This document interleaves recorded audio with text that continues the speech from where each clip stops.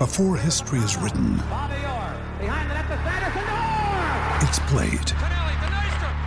Before it's frozen in time, it's fought one shift at a time. Before it's etched in silver, it's carved in ice. What happens next will last forever. The Stanley Cup Final on ABC and ESPN Plus begins Saturday. You're listening to a Chicago Sports Nation production, enhancing your Chicago sports fan experience. Well, come on, baby, don't you wanna go? Well, come on, baby, don't you wanna go back to the same old place, sweet home, Chicago. All right, guys, welcome back to another episode of Bears Nation Podcast. We have a special treat for you guys today. Not only is Chris Nano in the house. What up, Chris? What's up, brother? How you doing? Doing well. So we got Chris Nano in the house. We also got Austin F. I don't want to butcher your last name, Austin. It's all good. Fugelstad. Fugelstad. Yeah, that's pretty good. Pretty good. Fugelstad.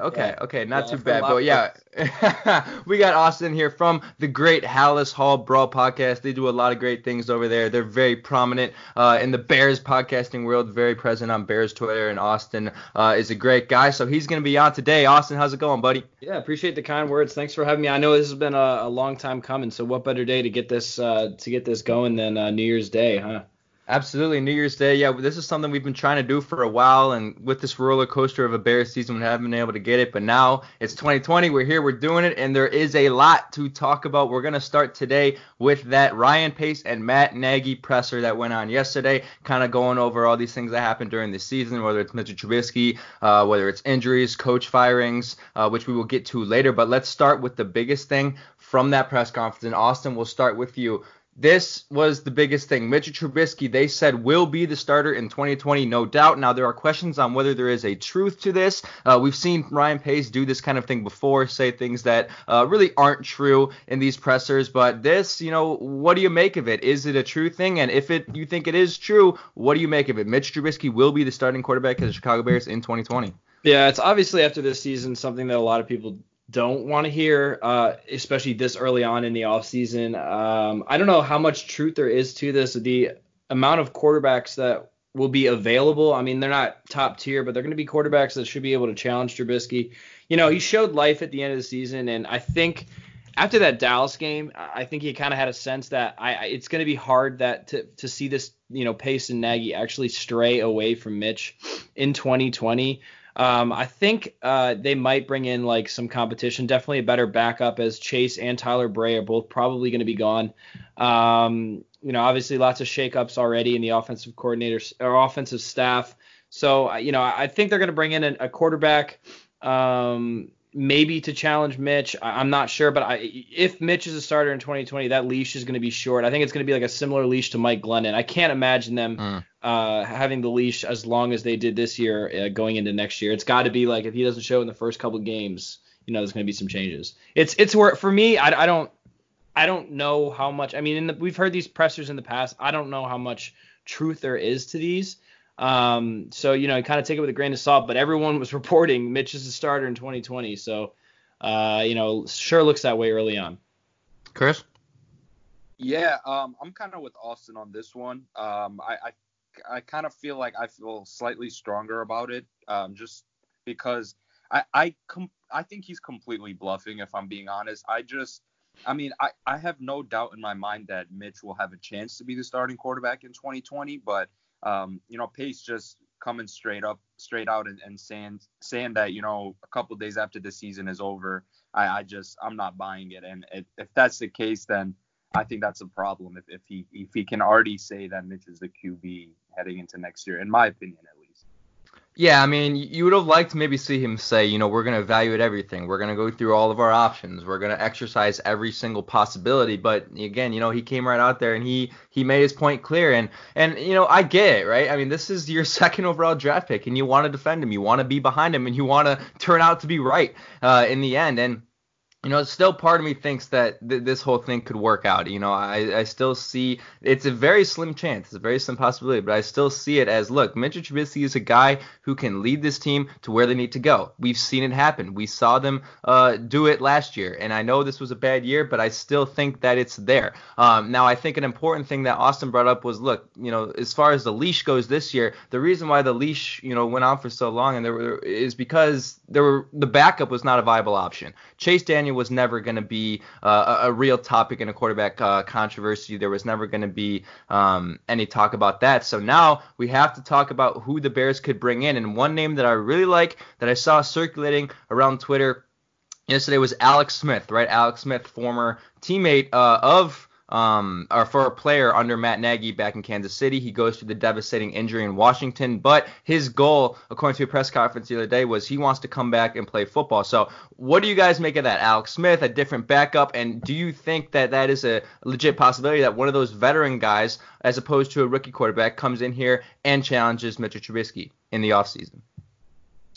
I think there's a better chance of a vet coming in than a rookie at this point. Yeah. I mean, they could take someone late or in UDFA after the draft. There's just a limited amount of draft picks this year. So I actually am totally on board with Alex Smith. I mean, I tweeted something out earlier. Mitch has had that comparison to Alex Smith. So, I mean, why not just go out and get the actual Alex Smith himself? But, Alex Smith would be a great guy. You can have maybe behind Mitch for a couple games or, see how he works in preseason. And that's someone who, talk about a game manager. That's someone who's going to be able to move the ball consistently, especially in this offense. I'm on board with that. Honestly, if Mitch is for sure the starter, Andy Dalton wouldn't be a bad backup. I know I've got caught in some heat for that, but Andy Dalton is someone who could put up that 400-yard number, obviously, but someone who can also throw 4 picks. I think with a better surrounding cast, better protection for him, I think he'll be able to do well. It's just, you have to just keep in mind, you got to bring in a guy who is not going to be crazy expensive like Teddy Bridgewater or, I know Jameis is probably going to stay with the Bucs, but he's going to get so much money. You got to stay, under 20. Alex Smith, I think, is $16 million. Next year, which is a great price if you're able to do something like that. So, that's kind of how I'm totally on board with Alex Smith. They're able to do that. I would love that pickup. Yeah, I'm totally on board with it as well. I think he can come in and get the job done. And, that's all we've been asking from Mitch. A lot of people have been saying you don't have to be great. You don't have to even, as bad as it sounds, you don't even have to live up to that number 2 overall draft pick. You just got to do the job. Put the ball in the hands of your playmakers and let them go to work. So I think Alex Smith is fully capable of that. He's a vet, and like Austin brought up, he's gonna probably be on the cheaper end. So I'm all for Alex Smith in Chicago. Yeah, and another thing that actually we had Jason Campbell on once, and something that resonates a couple months ago, something that resonated with me from that interview is. He said learning a playbook usually takes about 3 years, but this Matt Nagy playbook takes longer. So 3.5, 4 years. So I actually wouldn't be surprised if Mitch comes out and does well next year. But if you bring in someone like Alex Smith, he knows that offense, and it'll cut back significant time of that new quarterback learning the system. So honestly, if Alex Smith is ready to play, he's probably my number 1 target for the Bears to bring him in, because that time to learn the playbook, if you can bring in Alex Smith who already knows, it'll be huge. Exactly. That's the biggest thing for me is, sure, could Alex Smith potentially be the starting quarterback for the Bears? Yes, but I think most people know that if you're bringing him in, you're bringing him in for that reason. You're bringing him in to help out Trubisky, help the development, because that's a really interesting point you made is, look, this is a hard offense to learn. And Mitchell Trubisky coming out of college was not a guy who's going to be a plug-in and, thrive from day one quarterback. That's just not who he was. He's a guy who needed a little bit of development. He needed a little bit more mental capacity to learn. And, we're still kind of seeing the effects of that. We're still kind of seeing him try to grow and try to develop. And that's why I think, I'm not too upset with giving him another chance. After this season, no, but I'm willing to give him, 4 games of next year to show him. I mean, we know what Mitchell Trubisky has, right? And I said that a little bit earlier. And the play calling to me needs to be a little bit better. He needs help from the O-line. He needs help from the running game. A lot of things didn't go his way this year. It's not like everything else was hitting on their cylinders, and it was Mitchell Trubisky not doing the right thing. Sure, did Mitchell Trubisky have a good year? No, but it was everything else going into it that caused it all to fall down. So I think, Chris, are you willing to give Trubisky one more chance next year, like 3 to 4 games to prove himself? I'm going to be honest with you guys. I don't think we have much of a choice. I think he's by default, he's kind of going to be in the mix regardless. So at this point, I mean, there's not really much we can do other than, support him and just hope he does figure it out, because kind of like what Austin brought up earlier, it's just one of those things where, he could very well be the quarterback next year. So it's nothing out of the ordinary if he would be the starter. So yeah, I mean, I'm cool with it as long as there's some QB competition and just to have him looking over his shoulder, knowing that he has to play well or else he'll be gone. Yeah, I mean, it's an interesting storyline to keep an eye on, and it will be the number one topic going into the offseason. It'll be the number one thing that people can't let go of, and rightfully so, right? Your quarterback is the number one position on the team, and in order to have really a successful team, you have to have a pretty successful quarterback. So we'll see what happens. But another important thing from this press conference, well, not really from the press conference, but after the press conference, they really weren't asked any questions about it. But they fired 4 assistant coaches. They have fired offensive coordinator Mark Helfrich. They have fired offensive line coach Harry Hiestand, tight ends coach Kevin Gilbride, and special teams assistant Brock Olivo. Now, look, Mark Helfrich, obviously the biggest of these 4 names because he is the offensive coordinator. And although he does not call the plays, there are a lot of functions that the offensive coordinator does and looks over and oversees. So this is a big move, in my opinion. This is huge. And I've said since week 8, Mark Helfrich is a root of these issues. He's not doing anything to help this offense that ranks near last in the league. So what do you guys, Austin, what do you make of these moves? Is this something that's important and something to make you say, okay, this could change the offense in 2020? Well, I mean, a top name that I would like them to consider, I haven't looked too into this. Obviously, the firings yesterday, so I haven't looked into availability. But Pat Shurmur is someone you can really consider. Yeah. Obviously, turning someone like Evan Ingram into, he really developed him over his time there. And then obviously Saquon Barkley, you already have the natural talent there. But he was able to scheme him open. Obviously, the injuries this year kind of hindered Saquon's abilities. But, from the success in the running game and at the tight end position in New York as, probably the only highlights of Pat Shurmur's tenure there, I think, those are both needs that we need. So I think bringing someone like that over, if he doesn't get a head coaching vacancy, would be a pretty premier position. You just want to look for someone who – we found out that Mark Helfrich and the O-line coach were mainly calling run plays and doing the run schemes, which were supposedly different from what Matt Nagy was doing in last year. So you want to bring in someone who has experience in the run game and also has had good tight end success as well, because we need both. And Pat Shurmur kind of fits that mold. Yeah. So Pat Shurmur kind of seems like the no-brainer option here. I would love Pat Shurmur in Chicago. I think, what he did with Case Keenum a couple years back in Minnesota was phenomenal. Yeah, that was amazing.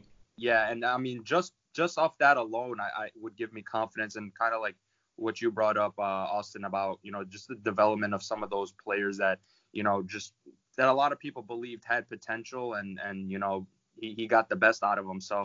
I think Pat Shurmur would be a phenomenal option in Chicago as well. And hey, say what you want about Daniel Jones, but my God, that guy had a phenomenal year for being a rookie and for being bashed on as much as he was. And Pat Shurmur turned that guy into somewhat of a product. So, that's important to see is, okay, you talked about Case Keenum back with the Vikings, turned that offense into, I think, like 10th best in the league that year. They were firing on all cylinders. And now all of a sudden you turn in the guy who everyone thought was going to be one of the biggest busts in NFL history, or one of the earliest picks that would be a bust in Daniel Jones at that 6th pick, and you turn him into nearly the offensive rookie of the year, the way that he played for a lot of that year. So that's really important to look at is his coach development, or his quarterback development. But a name that really just kind of shocking is Harry Hiestand, because, a few years ago when this guy was hired, we were all saying, okay, this is huge, right? I mean, this is going to be awesome. You're talking about this guy can mentor Alex Bars. He knows what he's doing with Notre Dame. This is a great thing. And now, a year, 2 years later, he's out. And it just all fell down. Offensive line was really one of the worst units in the league. So what do you think went wrong there? I mean, it's really just quite shocking how this offensive line has regressed, how all these players, even Charles Leno, after what we saw against Minnesota, a former Pro Bowler, has regressed as well. And it's really frustrating to see. So Harry Hiestand, he's out as well. What do you guys make of that? And what is the plan for this offensive line going forward in the offseason? Yeah, well, I was actually going to ask you guys if you felt any of these fires were like scapegoats, because I feel like this one is a decent example of a potential scapegoat firing. Yeah, the O-line didn't do great, but they did turn it around. I mean, they were horrible in the beginning of the year, like awful, but they turned it around a little bit, and was trending in the right direction. And then, Bobby Macy got hurt. Coward was playing horrible, so they had to put in Ted Larson. I don't know why they didn't give Alex Bars an opportunity. I have no idea the reasoning behind that, but I really hope he better be on the 53-man roster next year, because that guy turned down a contract to the Patriots and to stay on the practice squad in the Bears. So he, that's someone you make sure that he's on the roster next year. But yeah, this might be a scapegoat firing, in my opinion, just something they had to do because the offensive line was such somewhat of a big issue this year. I don't know. I don't know. This one's tough for me because he came in and he was supposedly the new messiah for our offensive line, and now he's gone. So I don't really know what to make of it, but yeah. Look, so I think I'll get a lot of backlash for what I'm about to say, but I'm 100% with Austin as in terms of the scapegoat thing. I think this was almost like a warning shot in Matt Nagy's direction. Like, look, if you don't fix this, I mean, you're next. I think that's exactly what this was. Cleaning house of the people right under Matt Nagy. So I think this is just a warning shot to him, kind of like, all right, man. I mean, we're gonna get you a new staff and work from there. So I definitely think you can make the scapegoat argument with a couple of these firings, but it was just something that needed to be done, in my opinion. So not too much you can complain about, in my opinion. Yeah, I mean, you can't go forward with those guys after the performance that they put on this year. I mean, when that happens, you fire people. That's exactly what you do. And if there's one thing, really, out of all the things to be critical about with Matt Nagy, if there's one thing that really, looking back in the year, that I am the most critical about, is the fact that he did not give some of those rookies any chances. I mean, you talk about Alex Bars, which is a huge one. I mean, how many times did we say, all right, this is the week Alex Bars is going to get his shot? After all the injuries, I mean, to me, there was really no reason not to. And now there may be something like development that we don't know that's going on in the background, that he's maybe just not ready to play at the NFL level. But another guy, Riley Ridley, I mean, if you guys saw, he didn't have a breakout day against the Minnesota Vikings. But if you saw what he did, you can't tell me that he would not have been an impact player throughout the year for that team if he was out there. And again, it's one of those things where, maybe he just wasn't ready. The development just wasn't there. He wasn't ready to play at the NFL level. But to me, that is one thing that I was very critical about. Even Javon Wims you could bring up as well. What do you guys make of that? Just the fact that, look, Matt Nagy did not give his rookie chances, and you see other great teams in the NFL. Take the Steelers, for example. Steelers lose all these guys, and they somehow still end up with a pretty good record. They got rookies from the 6th round, breaking out, performing at great levels, and it happens all around the league. So what do you guys make of that? Is that something you are critical about with Matt Nagy?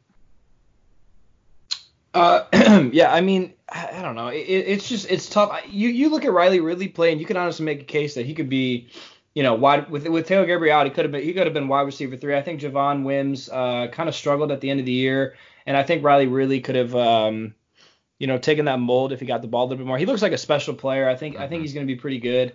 And I think it's going to be next year. You could definitely see Robinson 1, Gabriel or Miller 2, and Riley Ridley at that 3 spot. So we'll have to see. Alex Bars, I don't know. That baffles me. I don't know why he wasn't even given a chance to come in the game to play. As bad as the O-line was playing, it just surprised me. Yeah. I would have liked to see them. I mean, obviously, I would have liked to see Kareth White stay on the team, but that didn't happen, and we saw what he did in Pittsburgh. So, yeah, I think this team has a lot of – I don't know if it's like soul-searching, but this team has a lot of like reflection to do in terms of what decisions they're making with their young players, and they should figure that out quick. Yeah, I can only speak for our podcast, but we've been talking about it pretty much all year, about how Nagy he doesn't play the younger guys, specifically rookies. It's such a weird thing. I don't know if he just tries to get their feet wet in a way, just help them develop, kind of as like a long-term project or what the deal is, but just kind of with Javon Wims last year, every time he came in, every time he had a shot on the field, he would, make the most of his opportunity, and then it would kind of be like, all right, it's back to the bench. So it's like, if he wasn't ready, I don't think he would have been making those plays. But who knows what the deal is with that. But yeah, that's something that I would definitely like to see get fixed. Hopefully it can start this year with whoever we bring in and with whoever we bring in from the draft. I mean, it's one of those things where you're struggling and you're one of the worst offenses in football. Take all the help that you can get. You know what I mean? Like, why? Give it a try. Why not? But I have a question for you guys. This is kind of an interesting one. You got Javon Wims. You got Riley Ridley. Who is the more impactful player for the next 3 years, given they're both on the roster for the next 3 years for the Chicago Bears? Are you going with Riley Ridley or Javon Wims? They've both showed a few things, but more impactful for the next 3. What do you got? I don't know, it's tough because we're a very pro Javon Wims podcast. But I don't know. Riley Ridley shows so much potential, and Javon Wims could be that guy over the next 3 years. It's going to be tough because I think when Javon Wims, unless Javon Wims is some crazy superstar, I think when Javon Wims' contract is up, I think Riley Ridley will take that spot if he didn't already. So over the next 3 years, just in terms of contract and what's probably smart for the team, unless something crazy happens, probably Riley Ridley. But I think Javon Wims has that potential to be like a like a number 2 opposite of Allen Robinson out wide on the other side. So it just depends. He'll put in work this off season and he'll be ready to go. It just depends on if he gets the targets and the opportunities to make plays. Yeah, so this is also really, really tough for me as well. Really good question. I want to say Riley Ridley, but we just haven't seen too much of him, and I fully believe he's going to be a good player. Do not get me wrong, but I think it's just because we've seen Javon Wims slightly more, and I'm a huge Javon Wims fan. I know Kevin knows it. They could. Whoever comes out on top to answer this question, I wouldn't be surprised. I think both guys have an enormous amount of potential. But if I had to pick right now, I think I would go with Javon Wims. I just love, I know a lot of people were not happy with the way he ended the season, but if you want to, really dig deep into things, I think you can point out flaws from just about any player on this team for just going off based off this year. So. To answer the question, Javon Wims, I like his whole body of work. I just like what he brings to the table. Yeah, the one thing we do know is they undoubtedly both have potential, right? We both know that they are going forward, going to be impact players, whether it's both of them, whether it's one of them. They are going to be important pieces to this offense going forward because, this is interesting. Anthony Miller, we found out yesterday, is going to have surgery on that shoulder. And this is, it's the second time or something. This is that shoulder that's been lingering really ever since his rookie season. He played with the harness and then he got rid of it. And it's, I don't know, does this worry you guys, the fact that he's getting surgery again? Will it set him back in training camp in the offseason? What do you guys make of that? Is that worrisome for Anthony Miller?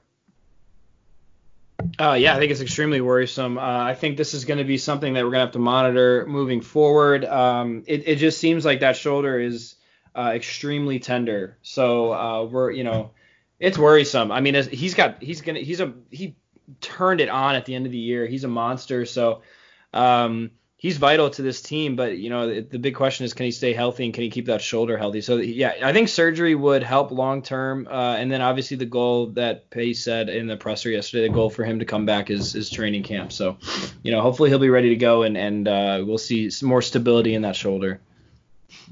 Yeah, I definitely think it's worrisome as well. Any injury that continues to linger is never a good sign. And I know Bears fans are not, hearing about a wide receiver that's constantly injured. I know Bears fans aren't going to be too thrilled with that, but I think Anthony Miller ultimately will be back by training camp.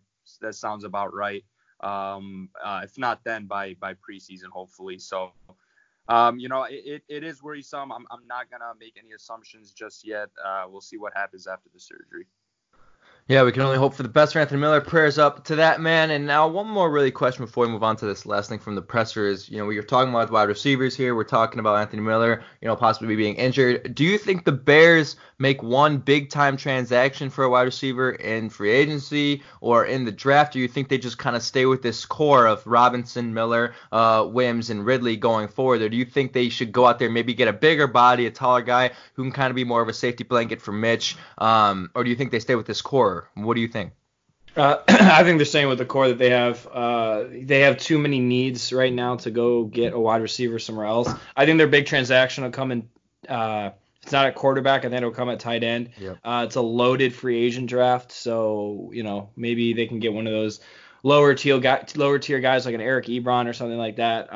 Maybe go for Hunter Henry. I don't really know, but I think their big transaction will be, if not the quarterback position, the tight end position. But I think they stay pat with wide receivers. Maybe bring in a low end a free agent like a Marvin Hall from last year. So we'll have to see what happens. It would have been nice if Emmanuel Hall stayed healthy. I think he would have been pretty good on this team. But yeah, they'll definitely be bringing in some guys obviously for training camp and such. So, but I don't think it's going to be anything too crazy.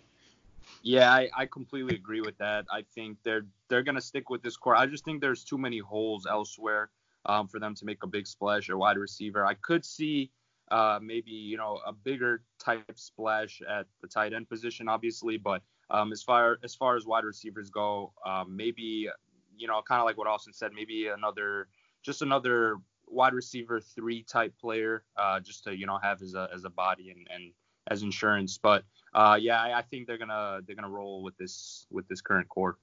Well, yeah, because we're all pretty confident that Taylor Gabriel's not going to return in 2020, right? Are we pretty set on that? Yeah, absolutely. Yeah, so in that case, look, this is, whether you like it or not, Matt Nagy wants to run the West Coast Matt Nagy offense, right? And no matter what you say about it, you need speed players in that type of offense. And if he really wants to continue to run it that way, which I think he shouldn't, you need a speed player. You need a guy who can blow the top off of that defense. And Taylor Gabriel was that guy. So now if you lose Taylor Gabriel, you really don't have anybody who's blazing fast on that offense. You guys got guys who are, Tariq Cohen, he's fast, but he's not a guy who's going down 50 yards on the field. So they definitely have to look at a guy who can go down the field and blow the top off of defense and really open things up. So I think they'll get a guy like that is really the consensus is, they'll really just find their Taylor Gabriel replacement. But Austin mentioned the tight end position, and he said that's going to be one of the biggest needs of the team. It's absolutely true. And apparently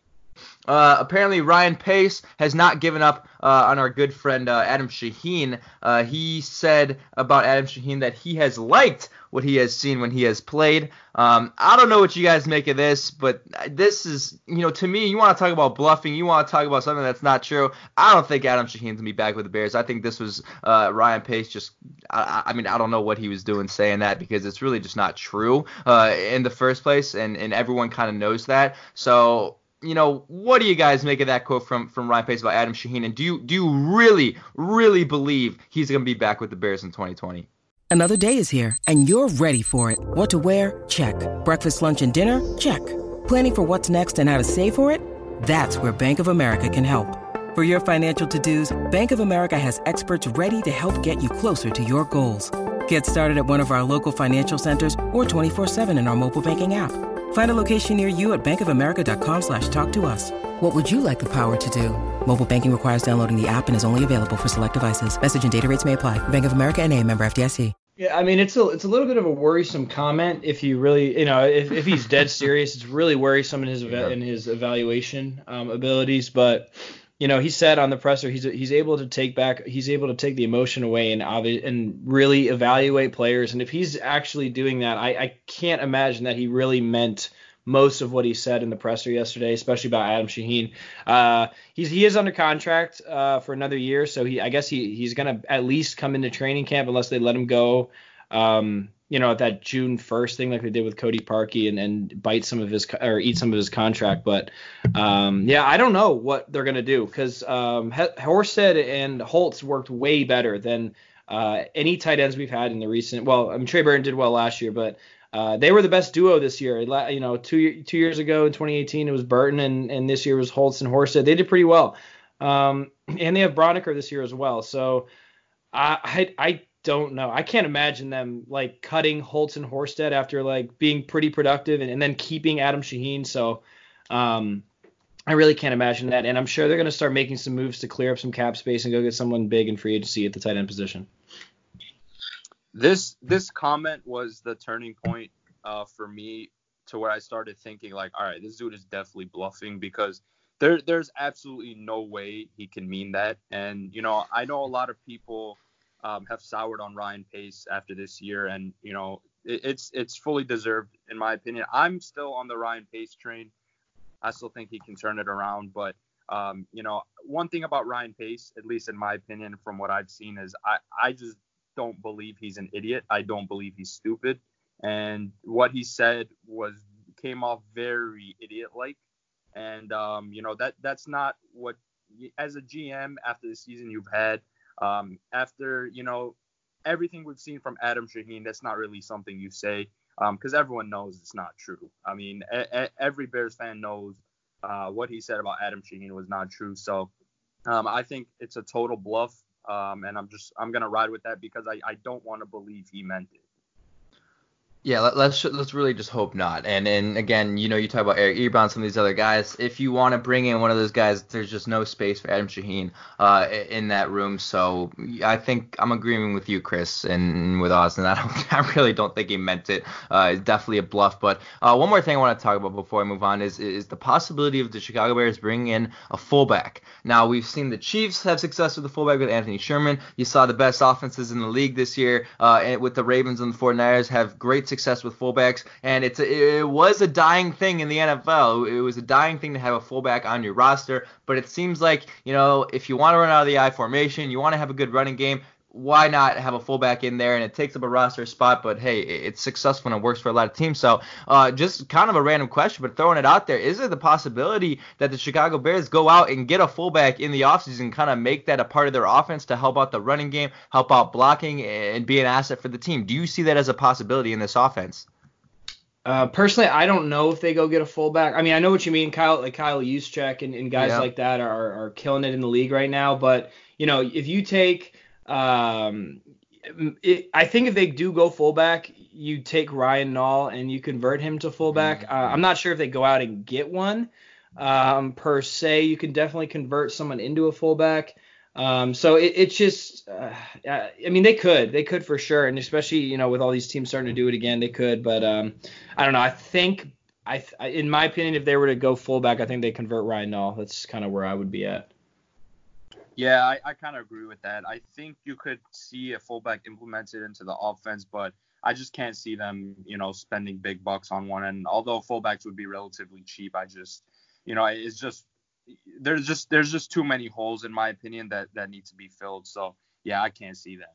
Oh yeah, they certainly would not spend big bucks. They'd probably get like a UDFA or some guy who's cost $1 million or $2 million for 2 years or something like that. But I thought that was interesting because it's no coincidence that really for the past 2-3 years the best offenses in football have carried that fullback on their roster. So it's something to keep an eye on if the Bears want to try to do something to improve that run game and really start running out of the I formation like I think they should be doing more often. But let's move on here to a quote from Kevin Pierre-Louis, our breakout linebacker who really just had an incredible year, had a great game against Minnesota Vikings with that interception, flying all over the field. And we can discuss later if we want about whether he is going to return to the team in 2020. But when talking to reporters, he said this quote, "I've been on a couple teams and I'm able to realize what's real and what's not, and they have something that's real here. Whoever is going to be here is going to be a part of something special." Now, do you guys see this as an important quote that really says something true about the locker room and what they have built at Halas Hall, or is it just kind of one of those things that's, you say it to lift the hopes of the team? What do you guys make of that quote? Because I thought it was really interesting. I don't know. I think it's.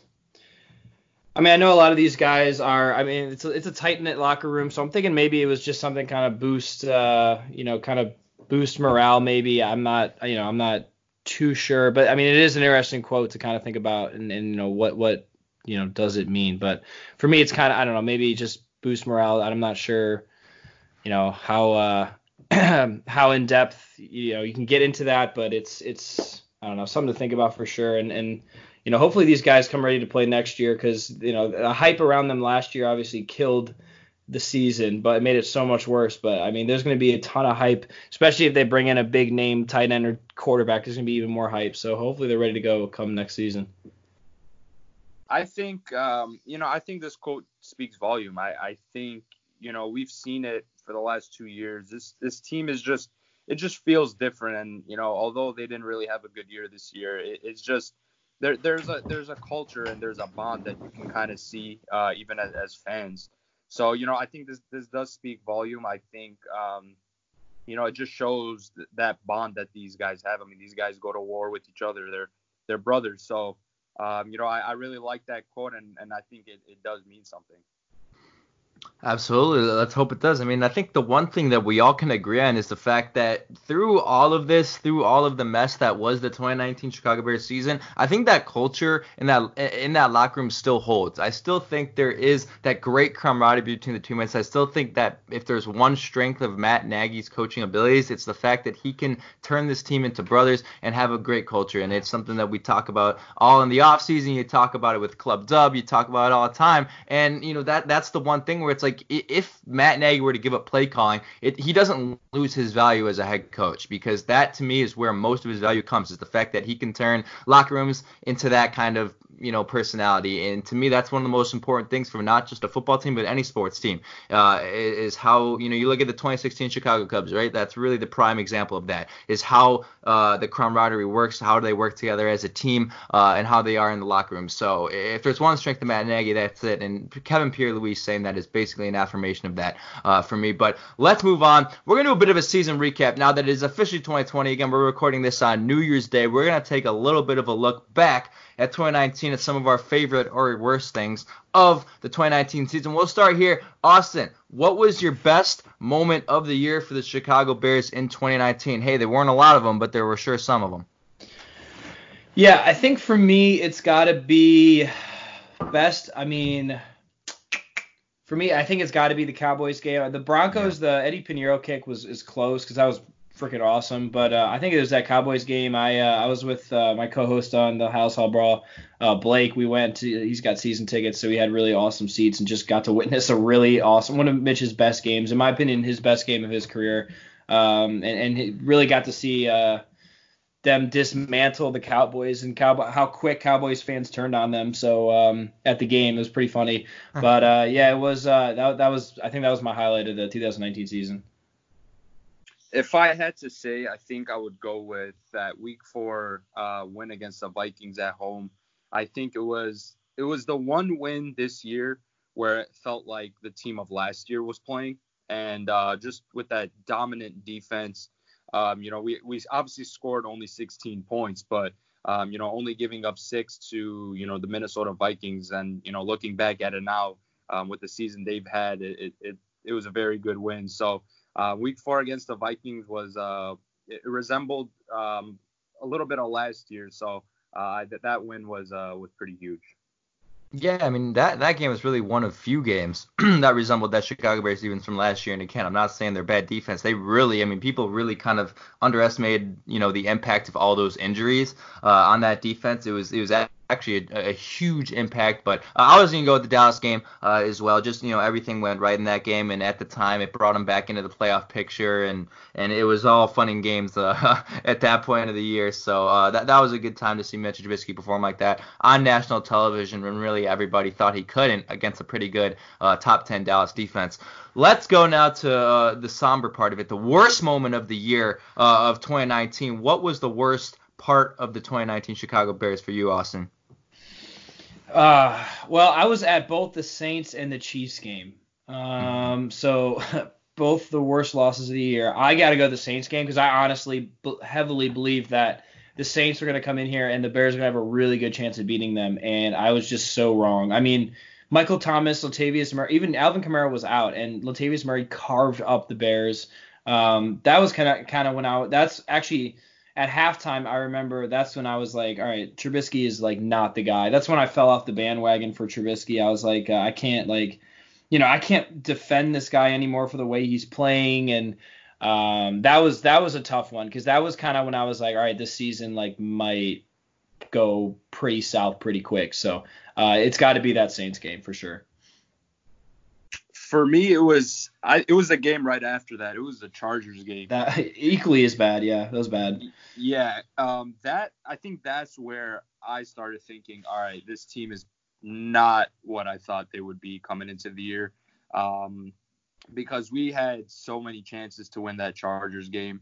And, especially after taking that beating to New Orleans and then losing the way that the Bears did against the Chargers, it was just like, man, this may not be our year. And it kind of that question started getting raised in my head. So I think that's kind of where that switch flipped off for me. So I'm going to have to go with that Chargers game.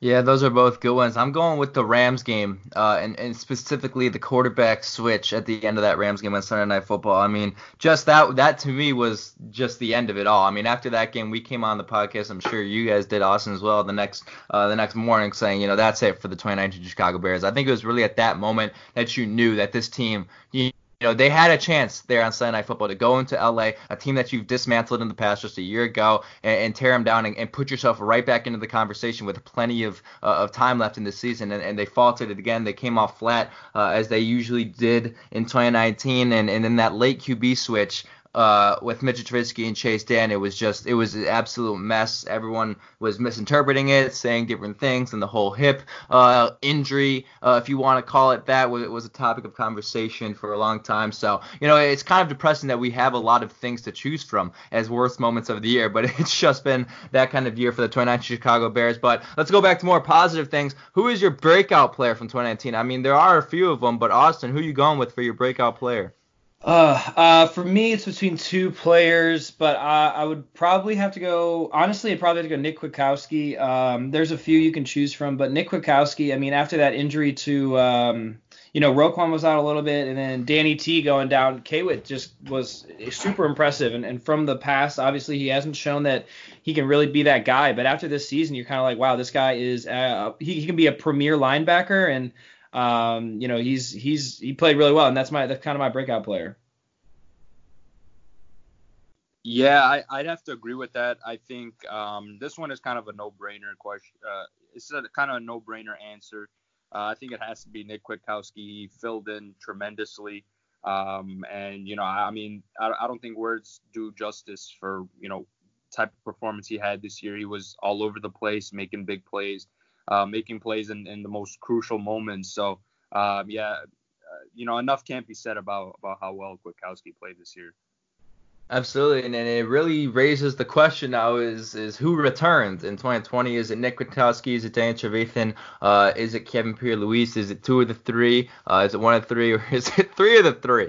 Highly unlikely that it's three of the three that come back. But I saw a thing on Twitter today that was actually really funny. It was, what if Nick Kwiatkowski is actually the one who's going for more money than Dan Trevathan, and I really don't see that as an outrageous possibility considering the age, considering the way Nick Kwiatkowski played. It's possible that he could be the one who's getting more money in free agency and is harder to keep on the roster than Dan Trevathan. It's just kind of something that's like, wow, that's really just how well he played, and that's why he was your guys' breakout player for the year.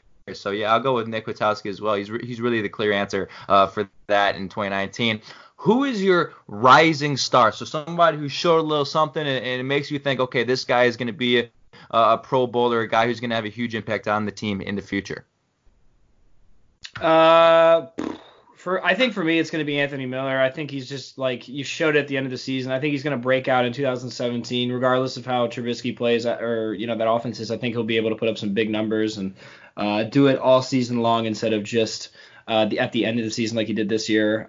So for me, it's got to be Anthony Miller. But, I mean, again, there's a lot of people you can choose from. Yeah, Anthony Miller right here is obviously a great answer. For me, I'm going to go with someone we haven't talked about too much on this podcast all year, basically. I'm going to go with Kevin Tolliver. Look, I was very skeptical on him, especially when Prince was out in that Dallas game. And everybody was just like, all right, well, Prince hasn't been playing well, so let's see what Tolliver's got. And I think Tolliver, every time his number's been called, he stepped up this year. I could see him even maybe being a starter next year. That's how I'm impressed I was, at least of his performances. So for me, rising star, Kevin Tolliver. Yeah, I mean that's the LSU man, and you know what they say about LSU? They call it DBU, or some people call it DBU. So hey, he's coming from a good place, and he showed some good things. I mean, again, he's an undrafted free agent, was an undrafted free agent, so he's a guy who's going to need a little bit of development as well. But he stepped in great, and I thought, I'd almost at the end of the year say I'd rather had Kevin Tolliver in there as opposed to Prince Amukamara with all the injuries that he had. So that's a great pick. And I'm going to go with Dave Montgomery. And although the numbers, weren't outstanding, he was the second rookie rusher in the NFL. And every time you saw this man at least get a chance to run through a hole, I mean, it's just unbelievable how many extra yards this guy gets. How, the yards after contact, the breaking the tackles, the fact that he just keeps moving forward and getting valuable yards first, second, third down. It's huge. So I think we could all tell that although, again, the numbers weren't there and the running game really struggled, you could definitely tell that Dave Montgomery is going to be a force to be reckoned with in the future for teams coming into Chicago. I mean, he is just an absolute bruiser, and I think we're all just extremely excited to see how this guy is going to grow with a restructured offensive line and with kind of a new identity in that running game and him being, the lead back going forward. So I'll go with Dave Montgomery. And now let's go to the final one, your team MVP. I have a feeling I know who you guys are going to pick for this one, but we'll see. Who you got for team MVP, the best player on the team in 2019? Team MVP. I mean, this one you don't have many to choose from. I'll probably have to go. I have to go with Allen Robinson. I'm kind of between Eddie Jackson too, but I'll have to go Allen Robinson just because he put up some great numbers. First Bear to go over 1,000 yards since 2014, I think, when Alshon Jeffrey did it. Yeah. So yeah, I gotta go Allen Robinson. But there's there aren't many to pick from, but there are a few. I'm going Allen Robinson as well. He's turned into that true number one wide receiver. Not that there was any doubt that he would be, but a lot of people were skeptical after his injury after last year. He was just starting to get back up to speed, but this is the Allen Robinson that we paid big bucks to, and now you see why. So Allen Robinson, I think this is just an obvious choice. Yeah, Pro Bowl snub. I mean, those are three words right there that we can all agree on. And did you see him talking trash to that cornerback from Minnesota? Yeah, I saw that. That was a joke. And then the Minnesota guy comes out on Instagram and posts a picture of Allen Robinson on the ground and is like, see what happens when you say stuff to me or something crazy like that. I'm like, dude, you're a second, third stringer going up against what I think is the top 10, top 15 wide receiver in the league. That was just, and I thought that the personal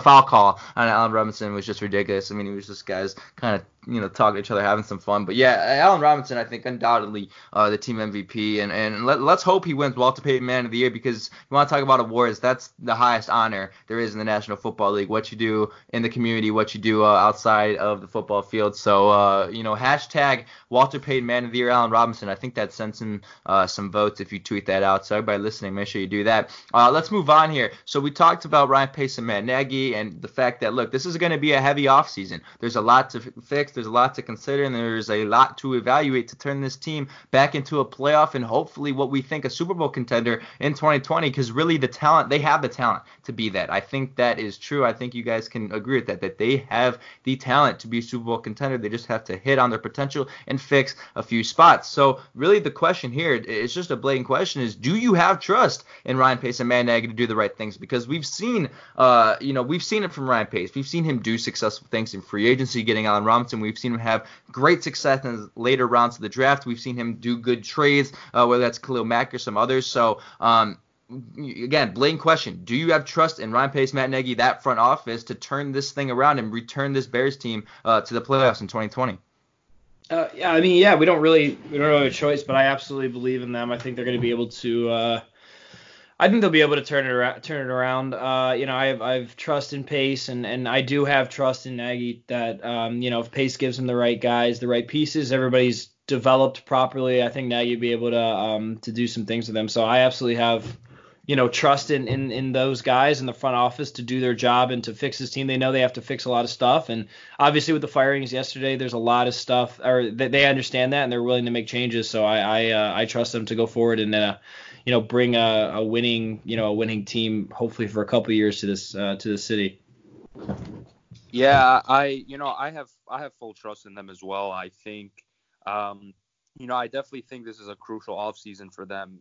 It's just one of those off seasons where they it's more so Pace, but it's just one of those off seasons where he can't miss on whatever he does. And that goes for free agents, that goes for drafts, for the draft as well. And just giving Nagy the pieces that he wants, and then if it doesn't work out, then there are other questions that will need to be raised. But I think I do trust Pace. I think I do trust Nagy. I just think they're going to be on a shorter leash now, and I think this may be their last straw if they're not able to turn things around. I think it has to be their last straw. I mean, I really think it does, because it's one of those things where it's like, how many more chances can we give you? I mean, you've missed some things, you've hit on things, but this is your last, maybe not necessarily for Nagy, but I think for Pace, this is your last chance to, to get things right and to hit on these things. And really, Ryan Pace and Matt Nagy are kind of, they go as, one. So I think if one goes, the other would go. That's, again, in the far future. But, they have a chance to do some things. And the reason why I asked you this question is because there are a lot of people, trust me. I mean, I know Austin and Chris, you guys are extremely present on Twitter, and you could attest to the fact that there are a ton of people who have zero trust in these guys to turn around. I mean, you got people who absolutely hate Ryan Pace. I mean, there are people destroying this man after what he said about Adam Sheen yesterday. I mean, there are people on Twitter who just wanted this man fired after that press conference. And obviously there are the people who want Matt Nagy fired for all these things that happened. So, there are people out there who have zero trust, but I'm glad you guys think that, they have the ability to turn around, because, almost Ryan Pace to me is very much like Mitchell Trubisky in the sense that Ryan Pace's GM career is similar to the way Mitchell Trubisky has played quarterback, in the sense that, look, he's done some really great things, but he's also done some really poor things, and in the end, you don't really have a full consensus on it, and you really don't have a full opinion on it. So, again, it's the prove it year. It really is. 2020 is essentially the prove it year, and me, myself, and both of you guys, we have trust in the fact that they can turn around and do the right things to bring this team back to the playoffs. So, again, it is New Year's Eve. It is New Year's Day. New Year's Eve was yesterday, and everyone's got their New Year's resolutions. So what are your guys' Bears New Year's resolutions for 2020? Austin, we'll start with you. What do you got? New Year's resolution, I would say my first one would be for Mitch to, I don't know, and get better. and evaluate. Actually, I don't know, what did Nagy say? They want to get him to get better at evaluating the field or something like that. That's number one. If he's going to start, he's got to get better at whatever he has to do to improve his game. Number two would probably be some better O-line play. So go get someone in free agency or draft someone or bring up Alex Bars and do that. My third, I'll probably do 4. So my third would be the running game. Get David Montgomery some more opportunities. Whether that's better schemes on the O-line for blocking purposes, stretch plays, using the I formation more, whatever works. Get him the ball. Make next year, make this offense revolve around David Montgomery. I think they'll win football games if they do that. And then my last one would probably just be score in the first quarter like 3 times next year. I think that would be my next one. That would be a good one as well. I said it would be really ironic if the Bears come out and score on the first possession of 2020. I think that'd be really funny. So, just score more points early is my last one. So I kind of just have one, and for me it's just having better QB play. I whether it's Mitch improving, whether we go out and get another QB, the quarterback is the most important position in football. If you don't have a good quarterback, you're not going to win much, and that's just the bottom line of things. So, just better overall QB play. And obviously, some of the things Austin just mentioned, the offensive line, getting their thing together. And that'll help out the run game obviously as well, with David Montgomery. So, the main thing is just, if you have a good quarterback, your offense looks better, your offense will thrive. So, just getting better QB play.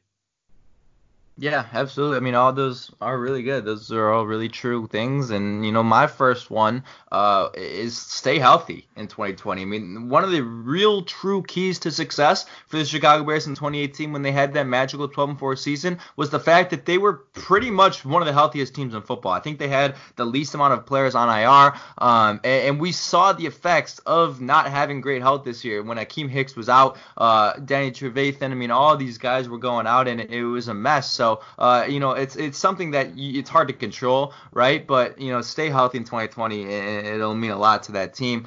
And another one is go back to having fun, because we talk about the culture. That team was not having fun at all this year. Every once in a while they would have Club Dub after a win. They'd have a little bit of fun. And after the Dallas game, they're having a little bit of fun, thinking about getting back into it. But, that's what this team is built on. This team is built on having fun and playing with confidence. And when they don't do that, they're not going to have success. When that team does not play with confidence and they do not play with aggression, they do not have success. Whether it's from the quarterback position, whether it's from the defense, it just doesn't happen. That is what they're built on. And it goes hand in hand with the next one, which is get more explosive plays, because the Bears ranked dead last in the NFL this year in explosive plays. Now, they ranked 30th in a lot of things. They ranked 27th in a lot of things. But the one thing they ranked dead last in the NFL is the fact that they had, very, very, very limited amount of explosive plays. And that, to me, is huge. You go back and you look at a highlight reel of the 2019 Chicago Bears. How many 50-plus yard plays were there? I can't even think of many at all. And, again, it's a testament to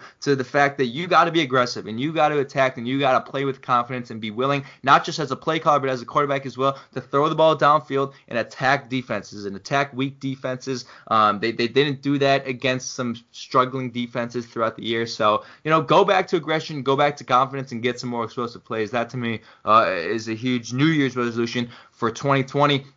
That just about wraps it up for us here. Austin, Chris, you guys have any more thoughts for us before we wrap up the show? I'll say thanks guys so much for having me on. It was a lot of fun. We'll have to return the favor and you guys come on the Household Brawl. But yeah, hoping that 2020 brings some better football and some smarter moves, hopefully to make this team better for the long run. Yeah, just I want to thank Austin for coming on to the show. And that pretty much just nailed it on the head. Just hoping the Bears can get right again in 2020 and just, hoping things look up from there. Absolutely. So make sure you guys check out the Halas Hall Brawl podcast. I'm sure it's live on all platforms. They're present on Twitter. Check out Austin F on Twitter as well. He has a lot of great opinions. And also check out Chris Nano on Twitter. Both of those guys are super awesome. And again, thanks, Austin, for coming on. Happy New Year to all the listeners. Let's hope that 2020 is a better year than 2019 was. We'll end on that. And take care, guys, and bear down. Bear down. Bear down.